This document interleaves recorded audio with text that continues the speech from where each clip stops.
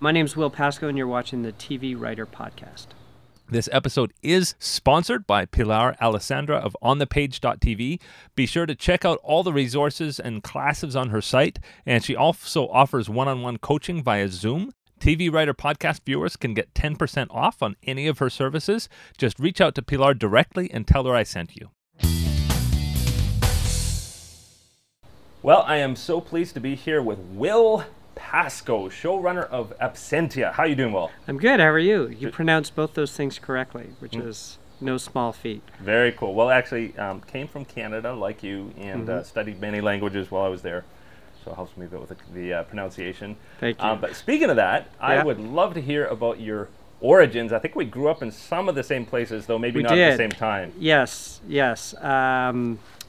Born in Calgary, raised first 10 years in Montreal, Quebec, and then moved to Toronto with a lot of other Anglophones in the 80s. So kind of Toronto became my home. Got into film while living in Toronto, film and television, and tried to make my break. I was working in a different career, like many writers, writing scripts at night and on weekends, wondering if anyone would ever read them. And I started making short films just because I wanted to tell stories, and no one was hiring me for my writing. So I started directing, and I trained as an editor, so I learned how to kind of put something together in an edit suite.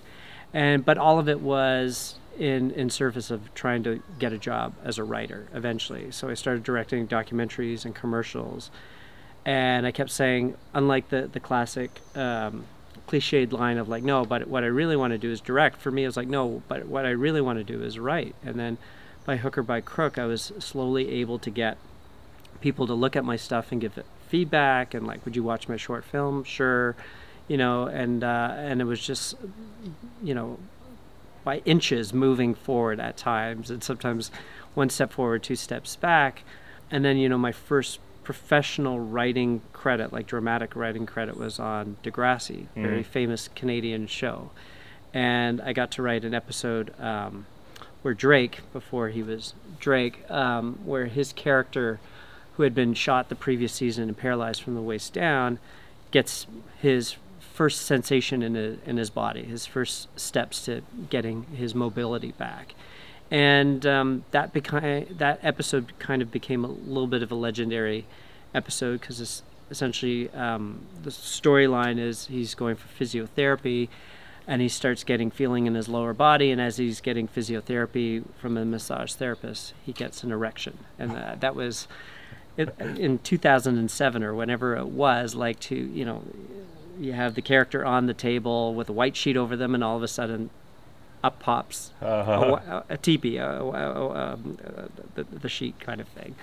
And that just became kind of this infamous episode of Degrassi.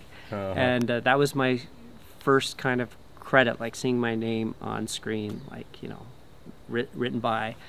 And then after that, it was just, again, one step forward, two steps back. And then my first proper staff job, where I'm in the room every day. Everything in Canada, when you're starting out, is a freelance episode. So you can get one of those every once in a while, but it's not a steady paid gig. So that's why I was still doing documentaries at the time. And then my first, staff job was on this international co-production show called Combat Hospital in 2011 for ABC, done via Sony. It was a Canada, US, UK co-pro.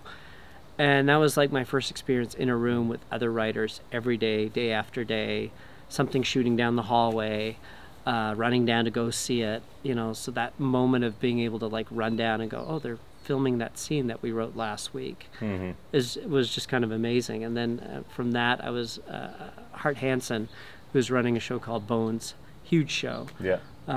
Gave me a break on his show The Finder, and I was a staff writer on that. And that was my first introduction to Hollywood, and driving onto the Fox lot every day. Never got old. Got old. Swiping your fob and the gate goes up and you drive it. I was just wow, this is Hollywood, And that's the last time I've really had that kind of Hollywood studio experience, because now most writers' rooms are somewhere else other than the studio. But it was just great every day. And I didn't care that my parking spot was far from the writer's room. It was just great to walk onto the Fox lot. And every day I'd walk around at lunch, like peeking into these stages where legendary movies and TV shows were shot. And feeling like I wasn't trespassing for once. I was actually I was an insider, so to speak, even though I was just a writer, as someone pointed out, but I was like, but I'm a writer on a TV show that's filming on this lot, so I belonged. It was kind of cool. Very cool. So, so as I know, coming up through the Canadian education system, there's no television. No television at least back then, there was no television in the film schools. So when you were writing scripts, were you initially writing TV scripts, or were you writing feature films, short films? And when did you actually learn and how did you learn to write TV scripts? When I started, I was writing all of the above. Short films, television spec pilots, specs of existing shows, and feature films. So were you self-taught? Mostly. Thankfully, there's great books out there. Magazines I would subscribe to read. I took one screenwriting course at Ryerson, which taught me a lot. It was just great to go to a class and sit with other wannabe writers and a teacher who had actually written things that had been produced. But mostly self-taught and reading a lot of scripts. Just would try and get my hands on everything and anything, read it, deconstruct it, mark it up in the margins. This is what happened here. This is what the writer did. Oh, this is a great little trick to connect scenes and stuff. So I just tried to learn from all different kinds of writers and sort of crafting my own style and my own voice in that process. But you really, there's that, Malcolm Gladwell has that 10,000 hours kind of thing. I truly believe it's, for writers, it's 10,000 hours of pain and suffering, where you're writing bad scripts and rewriting and learning and getting better. And even to this day, I still find when I'm doing rewrites, it can always get better. In the edit suite, you're like, I can cut some of this dialogue. We just don't need it. I can do this with a look instead of that line that I thought was so clever 6 months ago. Now I'm like, we don't need it. So you find you just pick up new skills and new tricks along the way. But I don't think you're ever, or you should ever be satisfied. You can always get better, and you can always try and find a new way to tell a story, new way to be more concise, more subtext, makes things less obvious. So that's kind of my lifelong, I think I'll be writing till I'm 100 years old. And no one will be producing my stuff then, but I'll still here's a good idea for a TV show, and I'll write that, or a hologram show, or whatever it is we have in the future. But I just think writers, and I'm sure you've discovered this, they just write, and if no one's making it, they'll write it anyways, because that's how they express themselves, that's how they connect with the world, that's how they try and understand the world. And that's what I do. I just write to understand things that are confusing to me, or that I want to know more about. How do you find that directing documentaries has influenced your writing? I think most documentary filmmakers would say they're students of human behavior and human interaction, and trying to understand the world, an issue, a problem. And I think drama writers, comedy writers, the same thing. We just do it in different ways. So I think just that innate understanding of wanting to look at humanity, look at people, how do they interact, what keeps them awake at night, what makes them laugh, what makes them cry, how does it affect them, how does it change them? That's all kinds of stuff that all of us as storytellers, whether it's documentary, comedy writers, filmmakers, TV writers, whatever it is, we're all trying to do the same thing. We're just doing it and expressing it in different ways. So I think they're translatable skills, they're universal skills. And it doesn't matter even language, country, it's all trying to understand humanity and to tell a story, and then to engage someone in that story and make them feel an emotion on some level, or an intellectual response to something. So I think it's all universal. It's all the same thing. It's just the tools we use are somewhat different in different mediums. Well, I mean, just on paper, it seems like some of your scripts have really gotten noticed. I mean, One was selected by Entertainment Weekly as one of the best hours of television of the decade. That was Orphan Black, was it? Yeah, I was lucky to write a great Orphan Black episode in season 1, the house party episode, and for a lot of people, that's when the show kind of clicked for them, or they bonded with the characters or the world or the dilemmas that these characters were in. So I'd like to say I was just right place at the right time with the right episode, but none of these things, and like that claim, like one of the best episodes of the decade. I mean, that's a shared thing. Like that's like every writer on that show shares in that credit in that episode, because we all contributed to each other's episodes, whether it's a line or a joke or a scene. So like that, I think, is not so much a nod to me as it is a nod to the show in that season and stuff. So share that credit with the bandmates, so to speak. Yeah.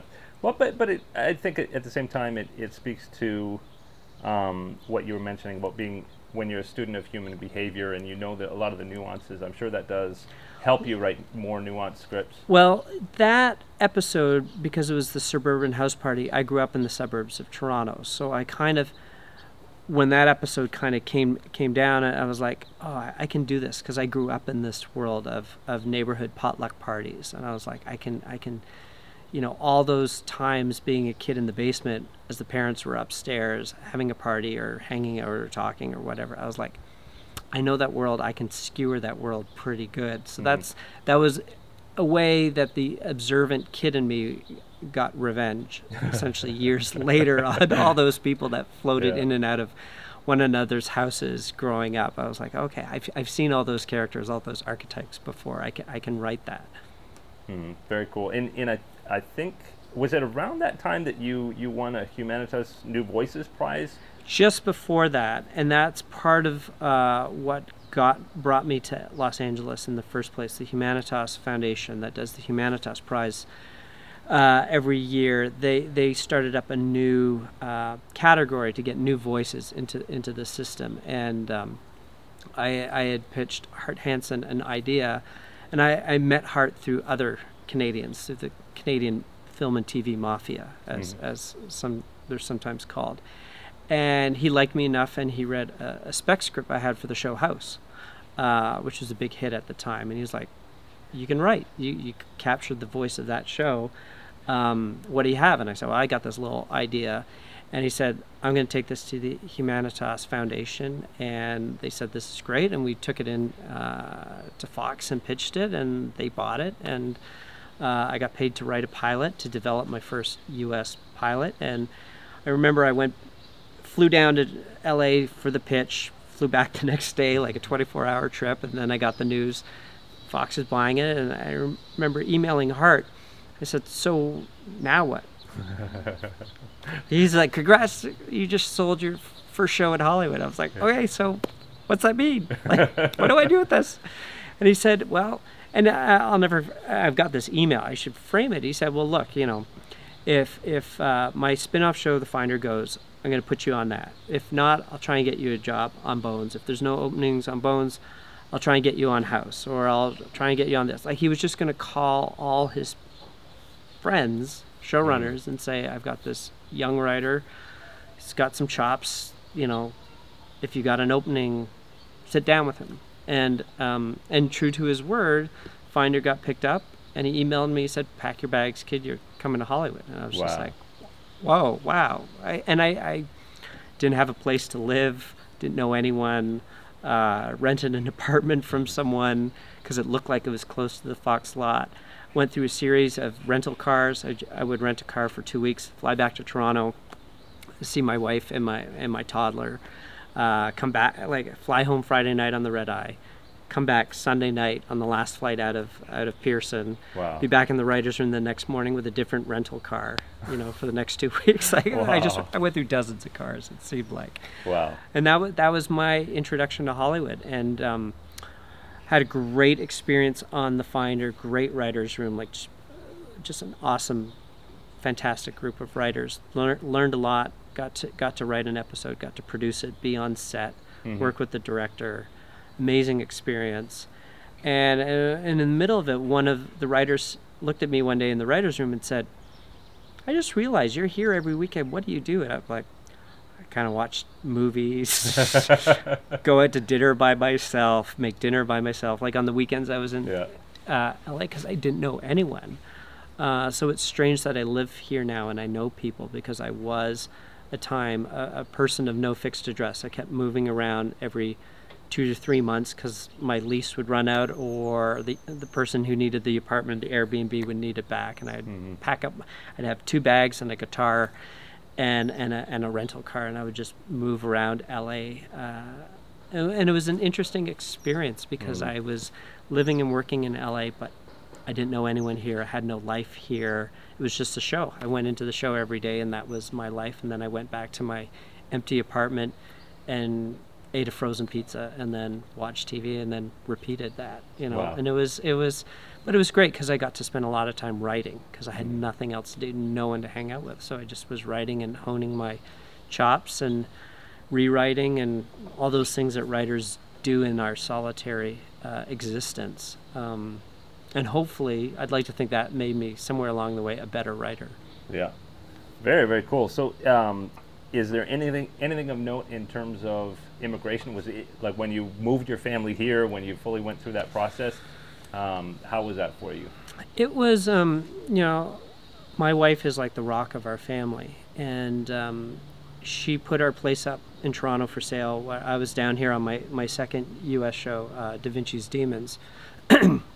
I was living at the Oakwood, in Toluca Lake. I think it's now called something else, but I was at a bachelor apartment during pilot season with all these little kids that were in for pilot season with their stage parents running them around. And I was just like, I got to be back with my family. Like, this is just not a great existence living in this, pull down Murphy bed apartment. And so I said, no more back and forth. I want you guys here. My wife said, agreed, let's do this. She put our house up for sale. I had an O1 visa, so she could come down, and my family could come down.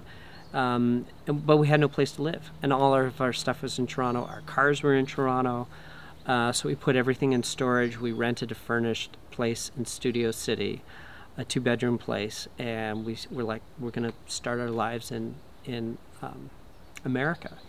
And our youngest kid was just starting kindergarten, so the whole school thing, like, how do we get them into a school? And we had to show vaccination records. And it was very much an interesting, unusual transition to LA, because it was like we were coming from another country, but we were immigrating to America, and we didn't have much with us, and we were just starting out and buying pots and pans and all of that stuff. And I remember when we got to LAX, my sister, who lives in America, her family greeted us with a big banner, "Welcome to America." And I was like, wow, we are really picking up and starting over somewhere completely new and alien. And my wife didn't know anyone here. My son had left his best friend in Toronto behind. So it was an emotional experience for us, because we were all here because of my career, in a selfish way, and but we got through it, and we've adjusted and stuff. But it was no one knew what the future was going to hold, and if this crazy experiment of living in America was going to last more than a year before we go back. And now we've been here 6 years, so yeah, we've been here 7. Yeah, so we're all transplanted Canadians living in the sunshine now. Very cool. So your family's here. That must have been awesome. You are now at the sort of higher level writing on a number of great shows, Bitten, Chicago Med, Shut Eye. I mean, talk about this time at sort of building roots here, I guess, and that kind of thing. I admire the writers who came from a more traditional path, like they moved to LA, or they went to UCLA or USC, or NYU, like one of those big film schools, Harvard, that have like a feeder system into the LA film and TV business. I didn't come from that route. I came from another country, which to some people, like, I was coming from the dark side of the moon, really. I wasn't even like a playwright from New York City. I was like from Canada. and my Canadian credits didn't seem to be on anyone's radar down here, except for Orphan Black. Orphan Black people had heard of that and seen that show, so that was helpful. But I didn't come up as an assistant. I didn't work at an agency, so I didn't have this extensive network that a lot of young writers have. Like, literally, I was coming from the dark side of the moon, it seemed. So, and still to this day, I still feel like I don't know a lot of people in LA. Like, people drop the name of a big agent at a big agency, and I'm like, I don't know who that is. And they're like, how do you not know who so-and-so is? And I'm like, because I didn't come up through the ranks here. I wasn't in the trenches, so to speak. So I find I'm still, to some people, an unknown entity because I didn't come up with a group of assistants and young writers starting out and stuff, and so there was no one to like scratch my back, and no one whose back that I could scratch, so to speak. So again, I still feel to this day I've got to go out and do a whole bunch of generals at places I've never ever met at, and my reps are like, how come you've never been into such and such place? I'm like, I don't know. I was on a show working, or I was in Canada at the time. They're like, well, we got to get you in. So to some people, I'm this interesting thing that comes through the door because I'm from Canada, and to other people, I'm this maybe not interesting thing because I didn't come through the traditional system here. So I'm just this unknown quantity. So some people are intrigued by that and want to sit down and meet, and then other people I think are dismissive because I've never been in the in crowd, so to speak, in Hollywood. We're going to take a quick break to hear from sponsors, and when we come back, I definitely want to hear more about that, but also the showrunner training program, differences between the Canada and the US, and also a lot about your developing. Okay. DrivingFootage.com provides 4K 9-angle driving plates for film and television. Over 14,000 clips are available for locations all around Southern California, with more areas coming soon. A fully equipped camera car with height-adjustable rig is available for custom shoots and second-unit photography. Visit DrivingFootage.com for details. AVGearGuide.com provides computer and gear rentals serving the LA area, including laptops with Final Draft, as low as $9 a day, with long booking rates available. They also scan photos, documents, video and audio tapes, and film reels to digital, so you can easily share with your friends and family. Mention the name of the TV Writer Podcast, and you will get 10% off your order. Visit avgearguide.com for details. Full disclosure, I do own both of these companies. By supporting them, you help me bring new in-person video interviews to you. And we're back. And I didn't actually know until we started here that you went to the showrunner training program. Talk about that in sort of what you had on the table at that time. The Writers Guild of America showrunner training program is probably one of the best things I've ever done in a professional and even personal sense. Caliber of people like my fellow classmates, I can call them that, were just unbelievable. The mentors, writers, producers, studio executives that the Guild brought in to talk to us about the industry. Again, fantastic people, amazing credits, amazing shows. It was just great. It was nothing could prepare you for the actual job of show running, but if anything could, this probably comes as close to it as possible. And I went through it. It was I think it was 8 weekends, January, February, March. And I had a couple of projects in development set up at studios and networks at the time, which helps you get into the program. It's one of the requirements to get in. But what I found the greatest takeaway was that work-life balance, because show running is probably one of the most destructive things a person can do to themselves. It's just the stress, the amount of money that's involved in terms of producing millions of hours worth of television programming, all the people that focus on you for an answer. It's an unhealthy job, essentially. So I was very curious as someone with a family. I was like, how do you navigate that? How do you manage that? How do you not go insane? How do you not end up divorced. And to the Writers Guild credit, they brought in people saying, running my first show ruined my marriage, or running my first show estranged me from my kids. I was like, I can't, nothing is worth that for me, no show.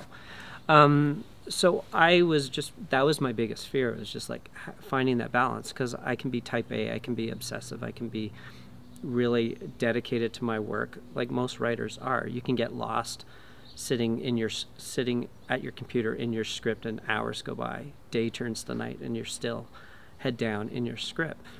And I was like, how do you manage that when you've got 9 other scripts, or 12 other, depending on your show's order, to navigate?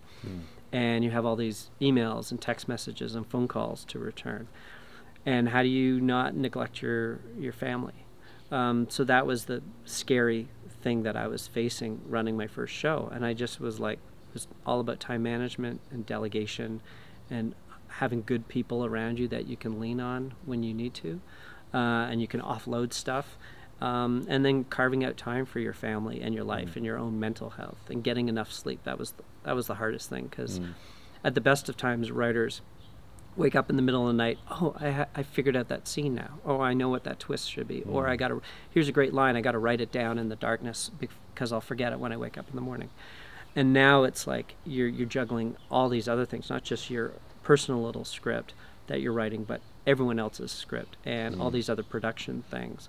So for me, it was just like making sure I have enough sleep and not waking up in the middle of the night thinking about like, oh, we need to cast that character that we haven't casted yet. Like, I got to get on that tomorrow because that scene shoots in 2 weeks and we still don't have an actor for that part. So it's time management, it's delegation, it's keeping your sanity, keeping grounded. And I found also like just doing human things, like away from the show. Taking my kids to a baseball game or something like that, or taking my kid to his practice, and just being there and being present, and not having my laptop out, which I had to do a couple of times, but more often than not, laptop stays at home and you just go do something with your family, and you just try and tune out the show for a few hours if you can. But it's hard because, like for me, my show, Absentia, we shot in Eastern Europe. And every morning when I woke up, I had a sense of what my day would be like by the number of emails waiting in my inbox for me to respond to that came in overnight, because they are, 9 hours ahead. And if it was in double digits, I knew I had a busy morning. If it was single digits, I was like, okay, nothing blew up overseas last night as they were shooting today. There's no crisis or whatever. But when there was double digits, I, sigh, get out of bed, traipse down to my computer and start responding to stuff. And it's just trying to keep your sanity in all that madness. Yeah, you know what? Actually, that's one of the reasons I do this podcast, is because the life stuff can be some of the hardest parts about being a TV writer. And this is stuff that they don't necessarily teach you in books. How have you found that? You ran the room for Absentia season 3. Did you find the showrunner training program helped you with that? Absolutely. They give us a big binder that you add pages to and your notes to, and I had that in my drawer of my office, and I would refer to it at lunch when the writers were off going for a walk or something like that. I pull in and I'd be like, shit, what have I screwed up today?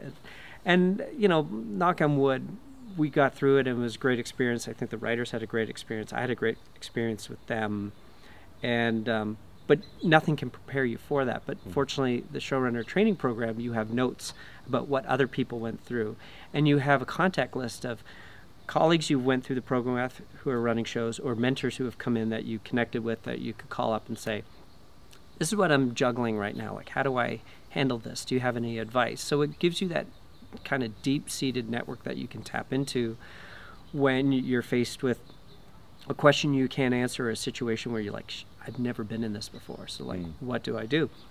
And I did that a couple times. I call people and I say, like, I remember you spoke about something like this. Well, I'm facing it now.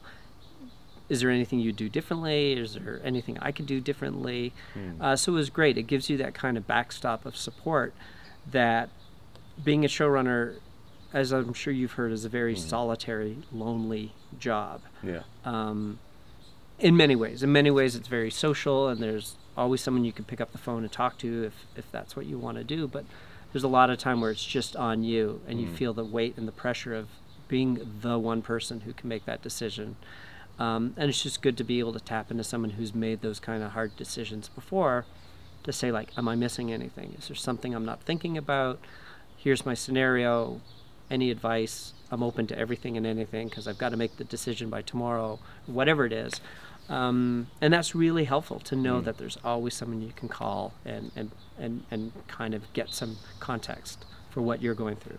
Was it tough to come in cold in the season 3? Like you weren't on season 1 and 2, No, right? I wasn't a part of the show the first 2 seasons, so I was the new kid on the block, and I likened it to a child. Someone's had a child, they've raised it from a toddler, they've instilled certain values into it, and then they hand it over to you, and you don't want to negate the values that toddler has been taught, but you also want to impart your own values onto that toddler, and because now you're responsible for it. So that was kind of like the analogy was like taking over someone's kid from them, being handed it to them, and like, okay, now it can walk, now you teach it to run. So it was a little bit of a dance of honoring what came before and what was set up in the DNA of the show, but also trying to make it into its own thing for season 3. And to dig deeper on the show's strengths and the characters' arcs, and try and develop those and fully bring them to the surface. And the show's been out for a week now, and amazingly, shockingly, some of the fans are on their 4th watch. Whoa! In less than a week. Less Wow. than a week, they're watching it for the 4th time. I haven't had a chance to watch the whole thing myself. I mean, Wow. I've seen it through rough cuts and all that stuff, but to finally see it on TV, I haven't seen it all. And some fans are on their 4th go. So that's been really heartening, like just the passion and the warmth and the excitement that people have had for this season. And the actors really responded to the stories and the material. And the crew in Europe really got behind it and brought their A game to the table. So by and large, I was just really proud and touched and humbled by the work ethic of the cast and the crew and the writers, who just really felt like we're making something kind of special here, and I'm going to really dig deep into my own life, which some of the writers did, to put stuff into the scripts that was deeply personal to them, and trying to dramatize that through the characters on our show. So it's gratifying to see people responding to that. But again, I was completely new to it, so I was like, okay, I have to honor what comes before, but also make it its own thing in season 3. And it's a dance. It's a dance with multiple partners, but you're the one leading the dance, so you have to decide what the moves are going to be to destroy this analogy completely. You got to figure out is it a foxtrot or a tango or whatever. And you got to lead your partners in that dance. And I'm not a dancer, so I have really no idea what I'm talking about. But hopefully, the analogy, the metaphor, is coming across. You're kind of leading that thing, but you got to be respectful to what everyone around you has done before. How is it shooting out of the continent? Like, you're literally across the Atlantic Ocean. Yeah. It's not like you can walk across the Fox lot to where it's shooting. Yeah. And, I've been lucky on a couple shows. Shut Eye, the writer's room was in the same building that the stages were, and the department heads, production departments were. So you could go down and look at a piece of wardrobe and go, yeah, that looks right, or whatever. When you're doing something thousands of miles away, it's hard. You don't quite get to see that. The actor on a given day decides they want to do a different shirt, and you're asleep when that scene's about to shoot. So you have to trust the people there will make sure that the right shirt ends up on the right person in the right scene at the right time. Otherwise, you're looking at dailies and going, where'd that maroon shirt come from? Like, why is that in this scene? Like, I never approved that. But, we had a great crew the communication was great. And it was a very international crew. Like, a lot of our actors were British. A lot of our department heads were Israeli. Just the way the show got set up in its first season with the director Oded Ruskin, who did all 10 episodes. He just brought his team from Israel and set them up in Bulgaria where we shot. But then our crew on the ground was Bulgarian, so the language was kind of English at times, which was great. But certain things do get lost in translation. They just do. And the funniest example of that was I went over for our first production meeting for our first block of episodes, because we blocked throughout the show. So it was like a 6-hour meeting where we went through the first 6 episodes, page turns, essentially. And you were there in Bulgaria? I was there. Yep. And we got to this one scene set in the FBI where someone's Skyping in from Washington, D.C. So we built a little corner of an office, of a Washington, D.C. office, of someone who was deputy director of the FBI. And I see for the production meeting, it said photo of general. I was like, I wrote this scene. I don't recall a photo of a general in it. Just raised my hand. I said, I've barely been here 48 hours, but can someone explain to me this photo of general? And someone said, oh yeah, the boss of the FBI is the attorney general, so we have a photo of a general. I said, and who's that general? And they're like, oh, we don't know, it'll just be one of the crew, it's just a photo on the wall.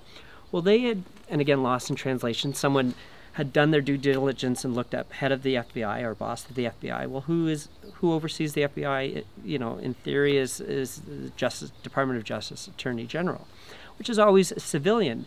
But in a country like Bulgaria that had been in the Soviet Union sphere of influence for many years, someone sees general, they think military. So they had gone out and rented an American Army colonel or general's outfit with a beret, all these medals. And had I not caught that, I would have been watching dailies at some point when the scene shot weeks later, and I would have seen in the background someone dressed up in like a beret, full on medals. And I knew enough about the workings of, oddly, as a Canadian, I know enough about the workings of the U.S. government. I was like, no, this is a civilian position. It's generally a lawyer.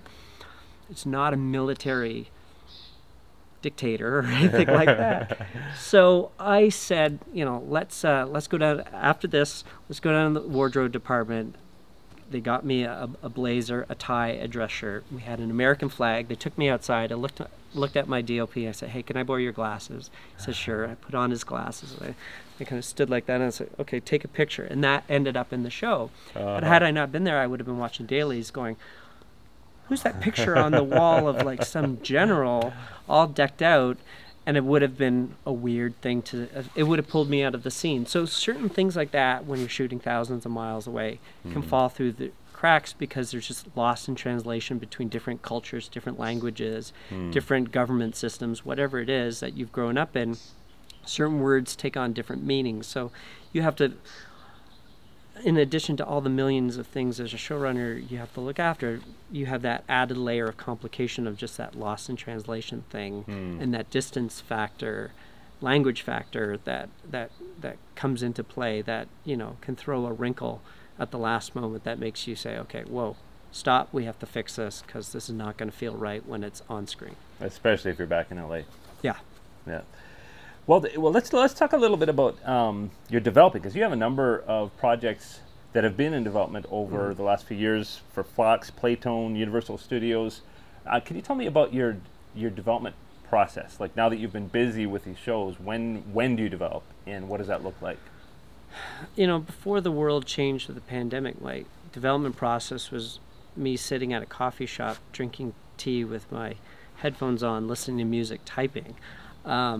Now the development process is lost. Well, that wasn't glamorous to start with, but it's even less so now. For me, I read a lot of graphic novel. I come from the graphic novel world, like growing up reading comics. I've got 2 degrees in history. I'm a sci-fi nerd, so I don't fit comfortably in any box, which is by design. And this is all a business.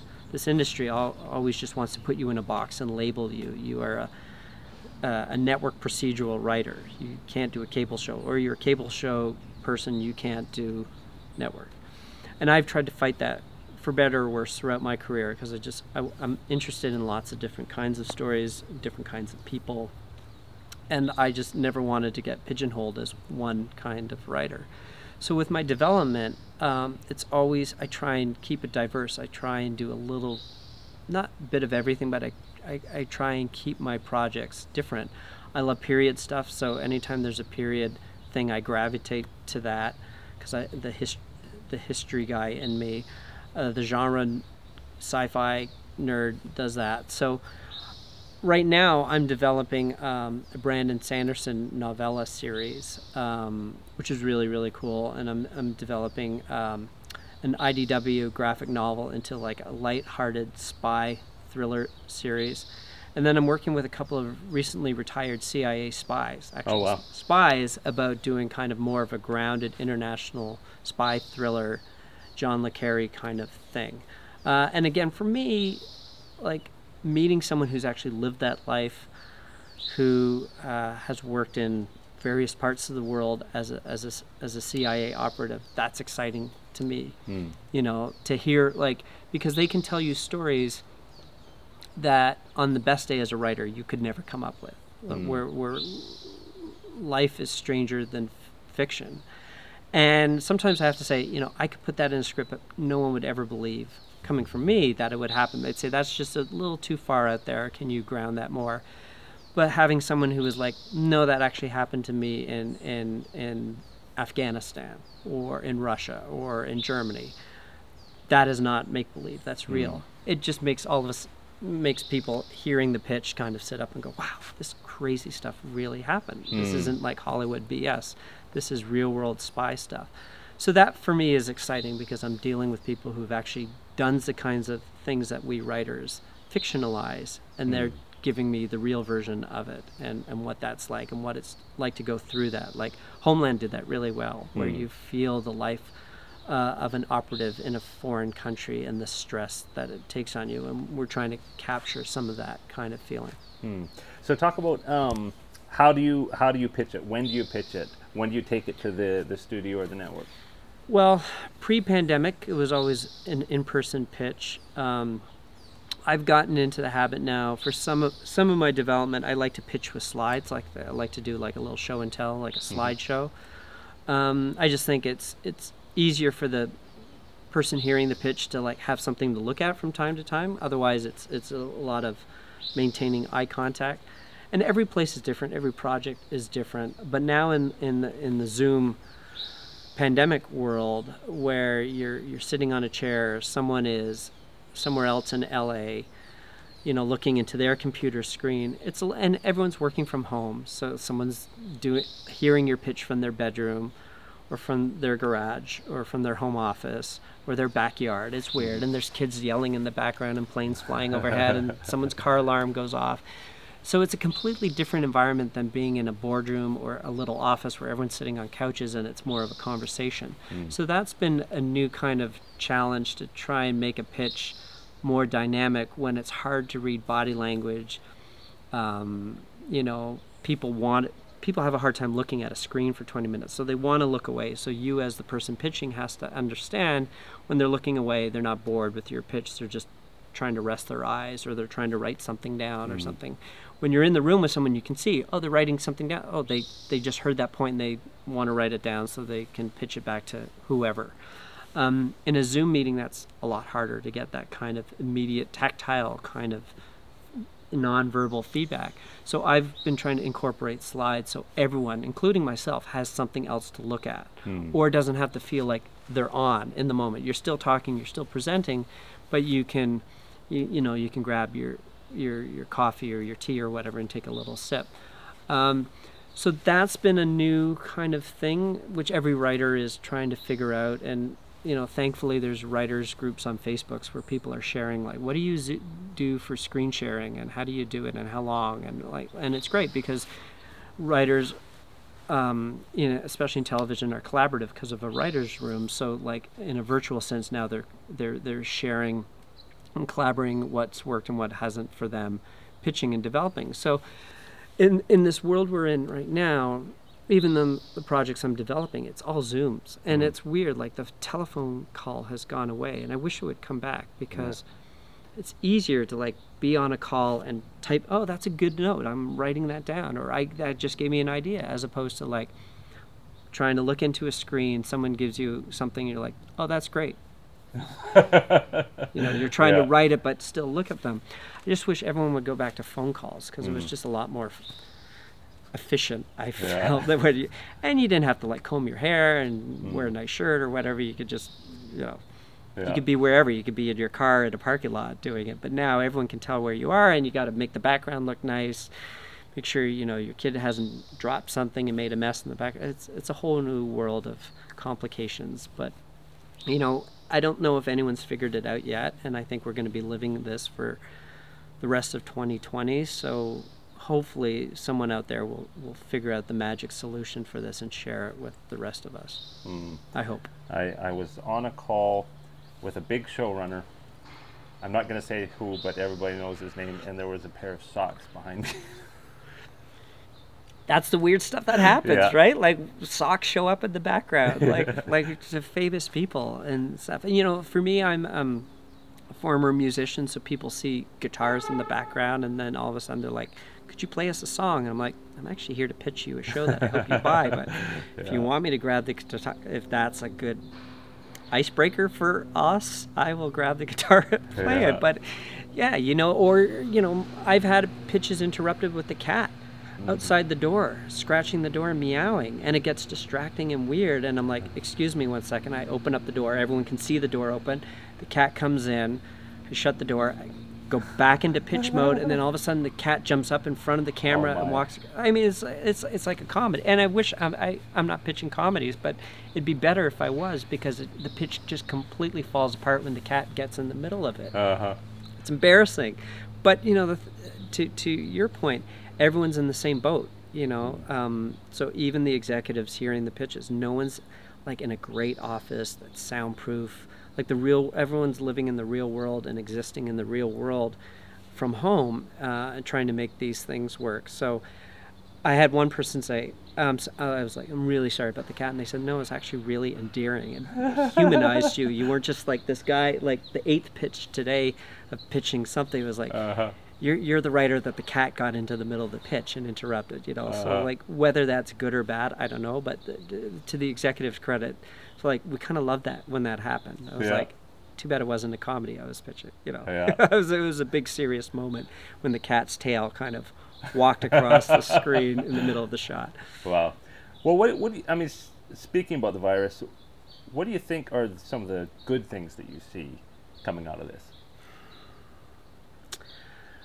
I think one of the good things is, I hope, a renewed or heightened commitment to the safety of the cast and the crew, because I've always likened it, it's a little bit of a family that gets together for a while, and then the family breaks up and everyone goes off into different directions onto different shows.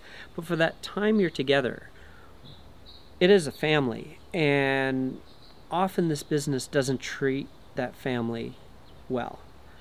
It forces them to work really long hours.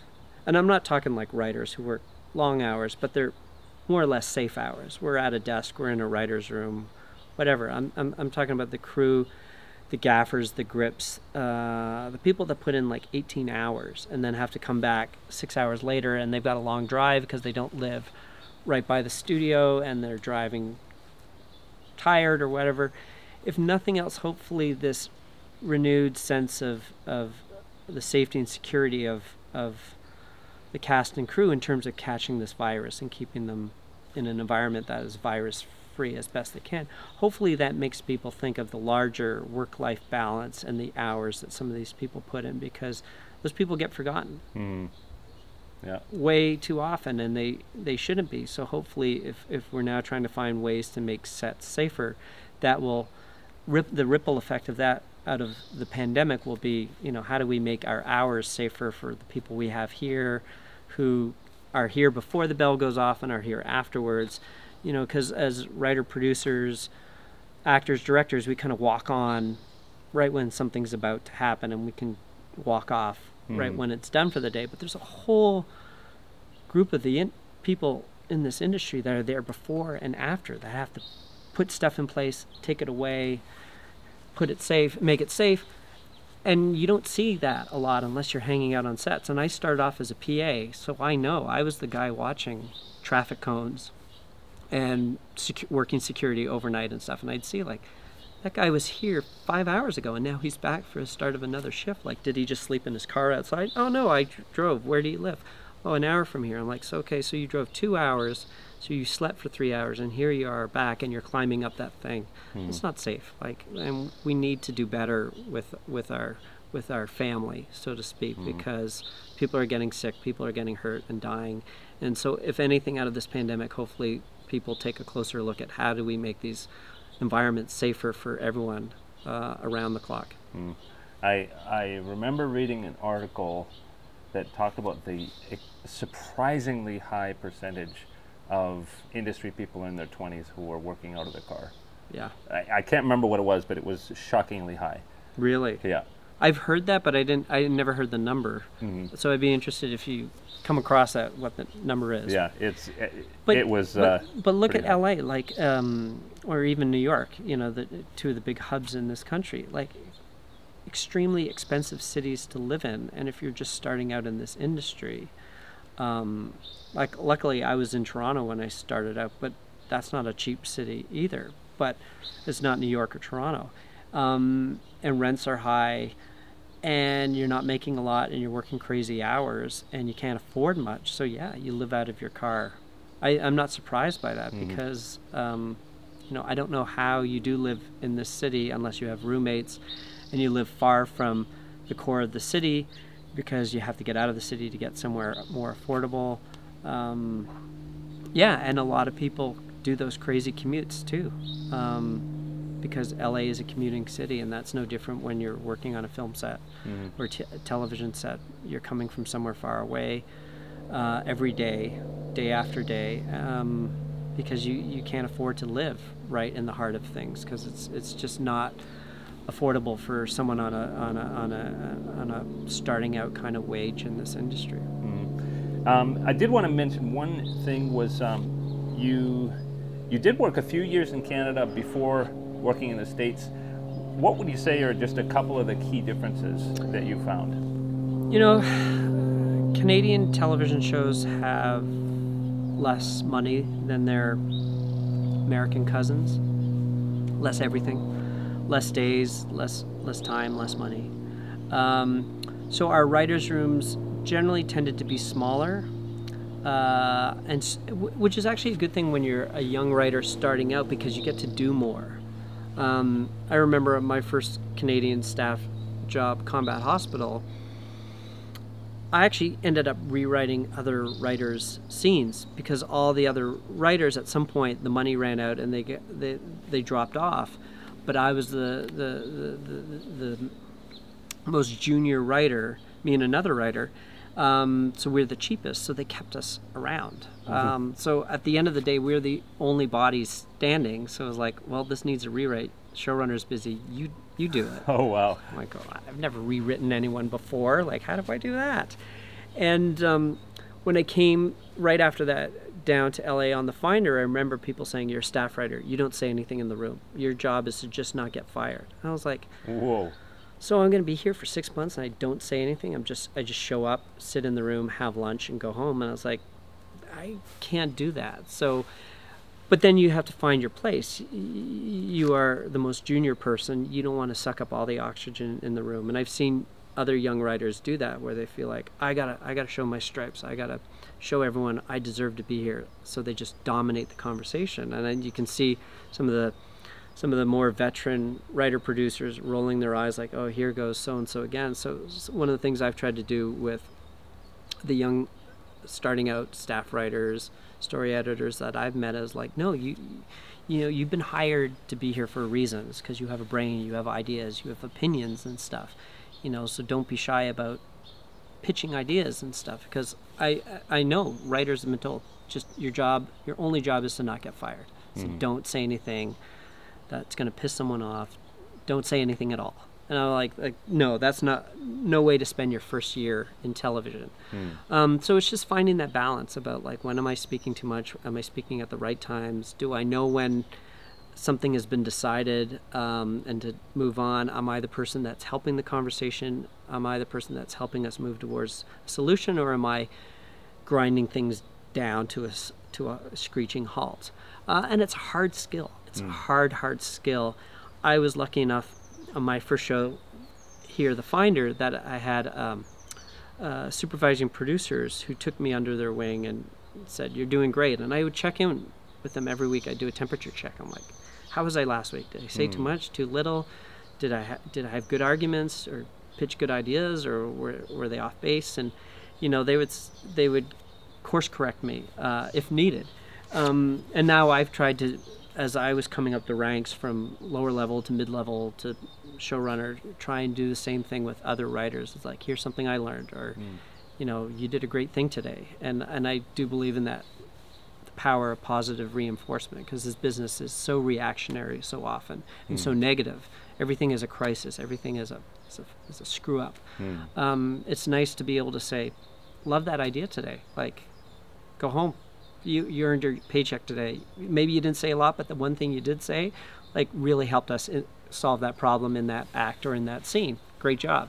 And I've seen the impact it's had on newer writers, where they just feel like, oh, I got heard. That meant something to someone. Even if I'm not the showrunner, like, I pull someone aside and say, you did really great today. Like, awesome. Very I'll see you tomorrow.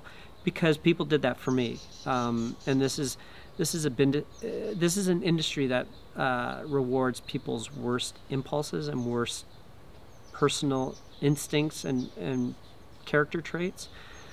So if I can do anything for other writers, is reinforcing the positive stuff, because I was lucky enough to have mentors who did that to me, who hopefully helped create an upper level writer producer that is not a monster, is not a tyrant, because again, this industry can bring out the worst in people. So anytime you can reinforce positive things in people, I think we're obligated to, especially with newer writers, because you don't want someone quitting because they've just worked for monsters and tyrants. Right. You want someone saying, I want to pay it back when I get to that stage, like Will did for me, or whatever, whoever it is.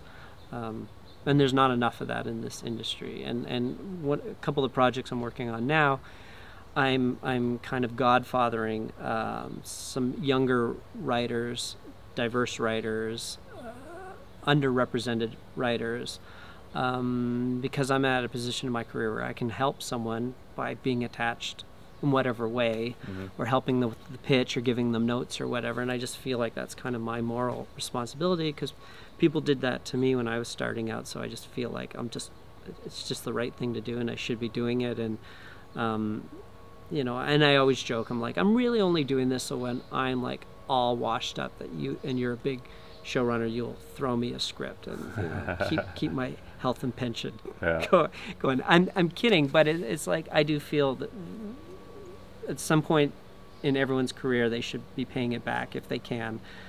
If they had those kind of people when they were coming up, championing them and helping them and giving them guidance and support and positive feedback. It's more that is needed in this business, because again, it rewards the worst behavior possible. And you have to counteract that. Yeah. I love the idea of the temperature check. That's really cool. Yeah. Yeah. Well, that's a really good segue to our last section here, which is just tips for greener writers. People coming up the ranks. You already mentioned in the room. What about in interviews, on the page? What are some mistakes that you see people making that they could easily fix? So many young writers, or whatever, young is the wrong word, first-time writers, newer writers, getting into the business writers. So many of them are media savvy, like they've watched videos on the internet, they've listened to podcasts, they've read books, so they're pretty prepared. Like I haven't had many interactions where I was like, where did this person get this kind of idea from, that they could show up late to a meeting or say something really offensive. So people are pretty on top of these things. When I'm interviewing writers, I'm just looking for someone that I can, first of all, connect with, because you are in the trenches in these writers' rooms for hours and hours and hours a day, and you just want someone who's a good human being, someone that you can be in the trenches with, that you can say, okay, I don't want any assholes around, I don't want any backstabbers, I don't want any Machiavellian people. So if I see any of those traits, you know, you're not for my group of writers. I obviously want someone who's good on the page.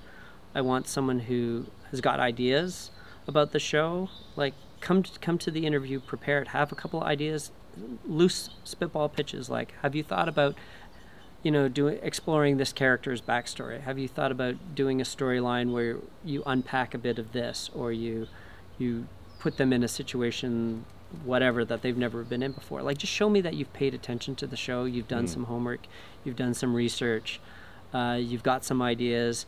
So if I hire you and tomorrow's day one, you come into the writer's room and you've already got a couple of ideas cooking, that's great, because I will need people like that with ideas to feed into the machine. So first, I want someone I can connect with. Two, someone who's got talent, like on the page. Can you write a good script? Can you tell a good scene?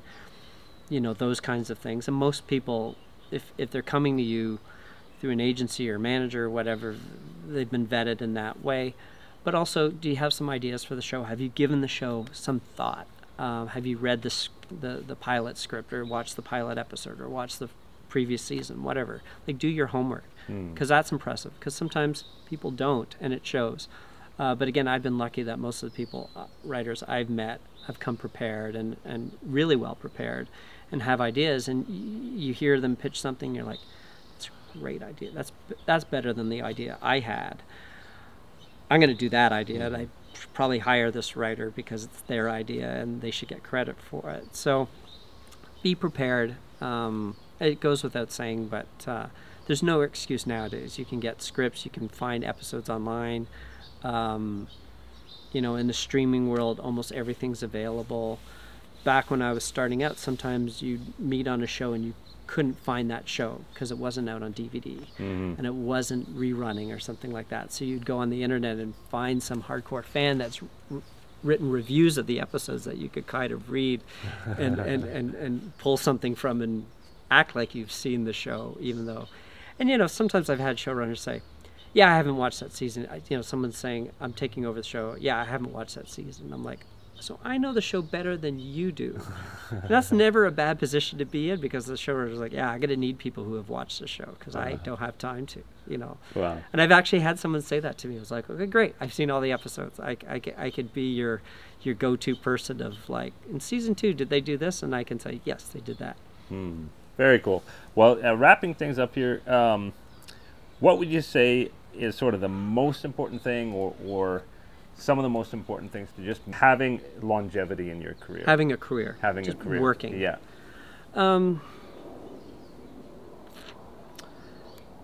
There's way more writers than there are jobs, so the competition is fierce.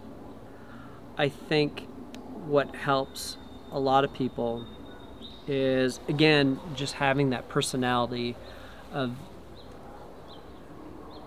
being someone that others want to be around. When the days get long, the stress creeps up, the deadlines are approaching. You just want someone who's reliable, but also pleasant to be around. Because those people make it easy for me to come in every day and do my job. To have just good people around who got my back, will pick me up when I need picking up. And are just constantly trying to get better, I think. I've met some writers that just feel like, I'm a good writer, I don't need to get any better, I work all the time. And I'm like, you can always get better. You can always learn something new. You can always push your own boundaries. And I've been lucky on the shows I've been on, like Orphan Black. I got to write an episode that was a very funny episode. I wouldn't consider myself a half-hour sitcom writer by any stretch, but it was a nice challenge for me to write an episode that was had more levity and less of the conspiracy and darkness and heavy stuff in it.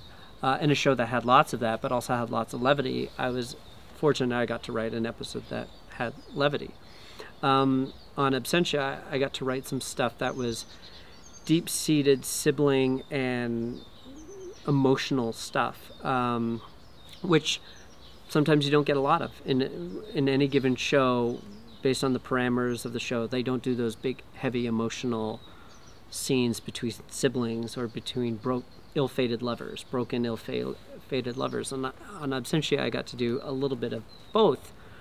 Just, again, the writers that want to continuously challenge and push themselves and be pushed into a section they haven't done before. I had a writer on Absentia. I said, you're going to write this heavy action episode. And they're like, oh, I've never really written a heavy action episode before. I said, congratulations. Now's your chance. I'm here. I'll help you through it. I've done some action stuff before. And she knocked it out of the park. And now she's got that skill on her skill set. Oh, yeah, I can do a heavy action episode.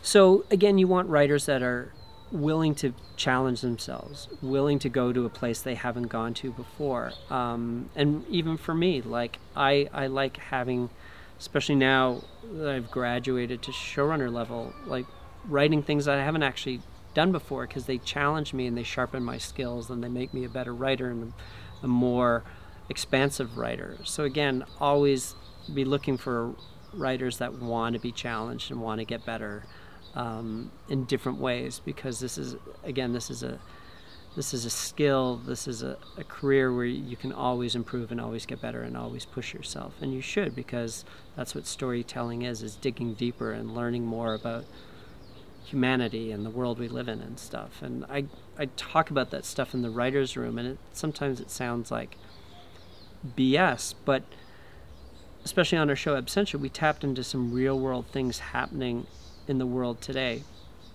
that some shows don't go to or are too scared of going. And I wanted to tackle international refugees. I wanted to tackle illegal organ harvesting, and I wanted to tackle nefarious kind of pharmaceutical big pharma companies that profit off of at-risk people.